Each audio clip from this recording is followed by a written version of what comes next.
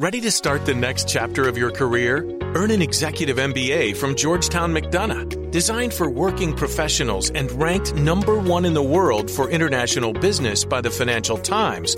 The program features 2 global residencies, mentorship opportunities, a vibrant campus community, and the access only Washington, D.C. can offer.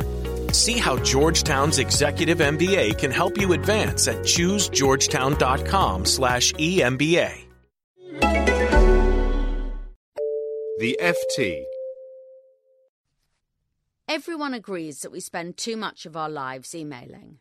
Everyone agrees that the answer is to write fewer, shorter, clearer messages. Everyone has known this for years. Yet instead of getting better, the problem goes on getting worse. Earlier this month, Chris Anderson, the curator of the TED conferences, gave a call to arms on his blog. What we need, he said, is an email charter, and then we'll get our lives back.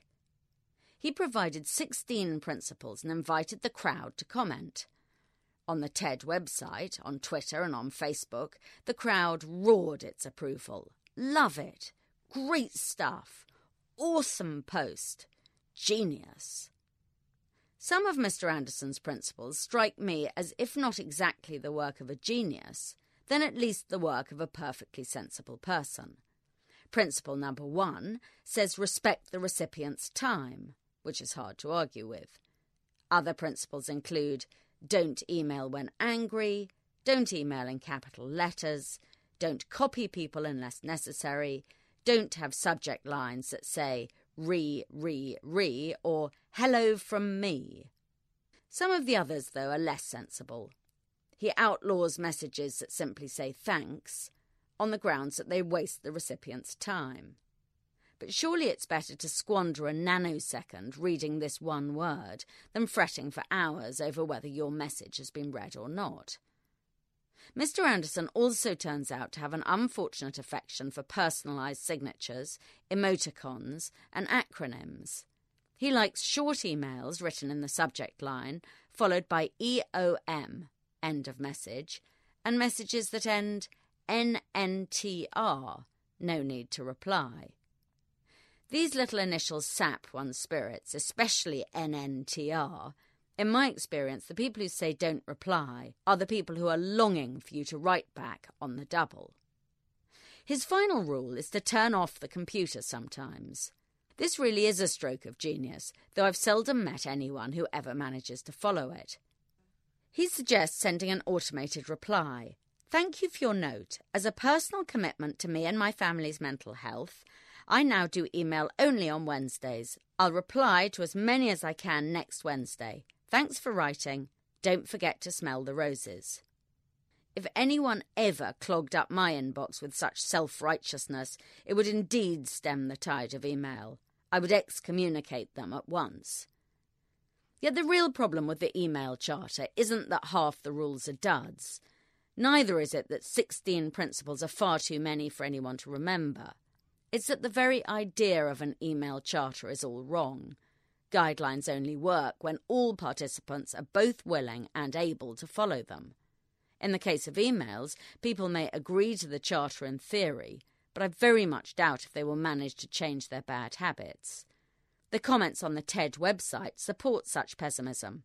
People cheerfully write, awesome, but then undermine their support with a long, incoherent commentary. There's a reason for such long-windedness. Writing any old thing is always a lot easier than thinking first about what it is you're trying to say. Thinking lucidly is a painful process and is not something that anyone is going to start doing simply because they've signed up to a charter. To get around this natural tendency to waffle, something stronger is called for.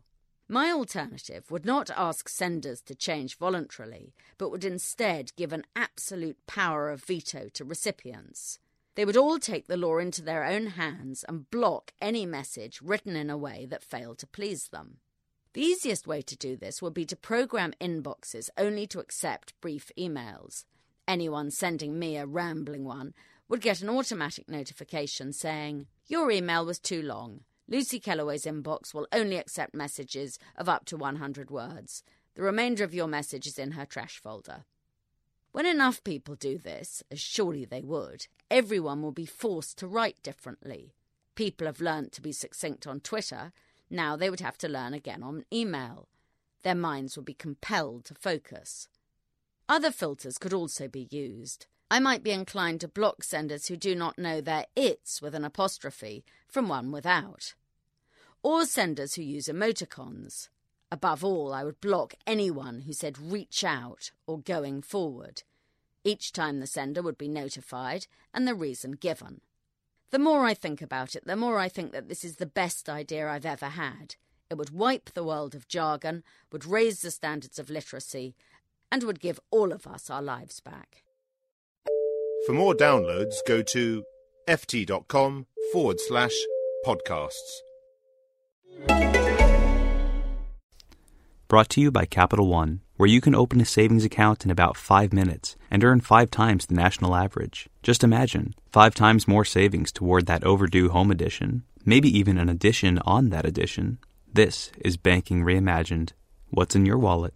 Capital One, N.A. member FDIC.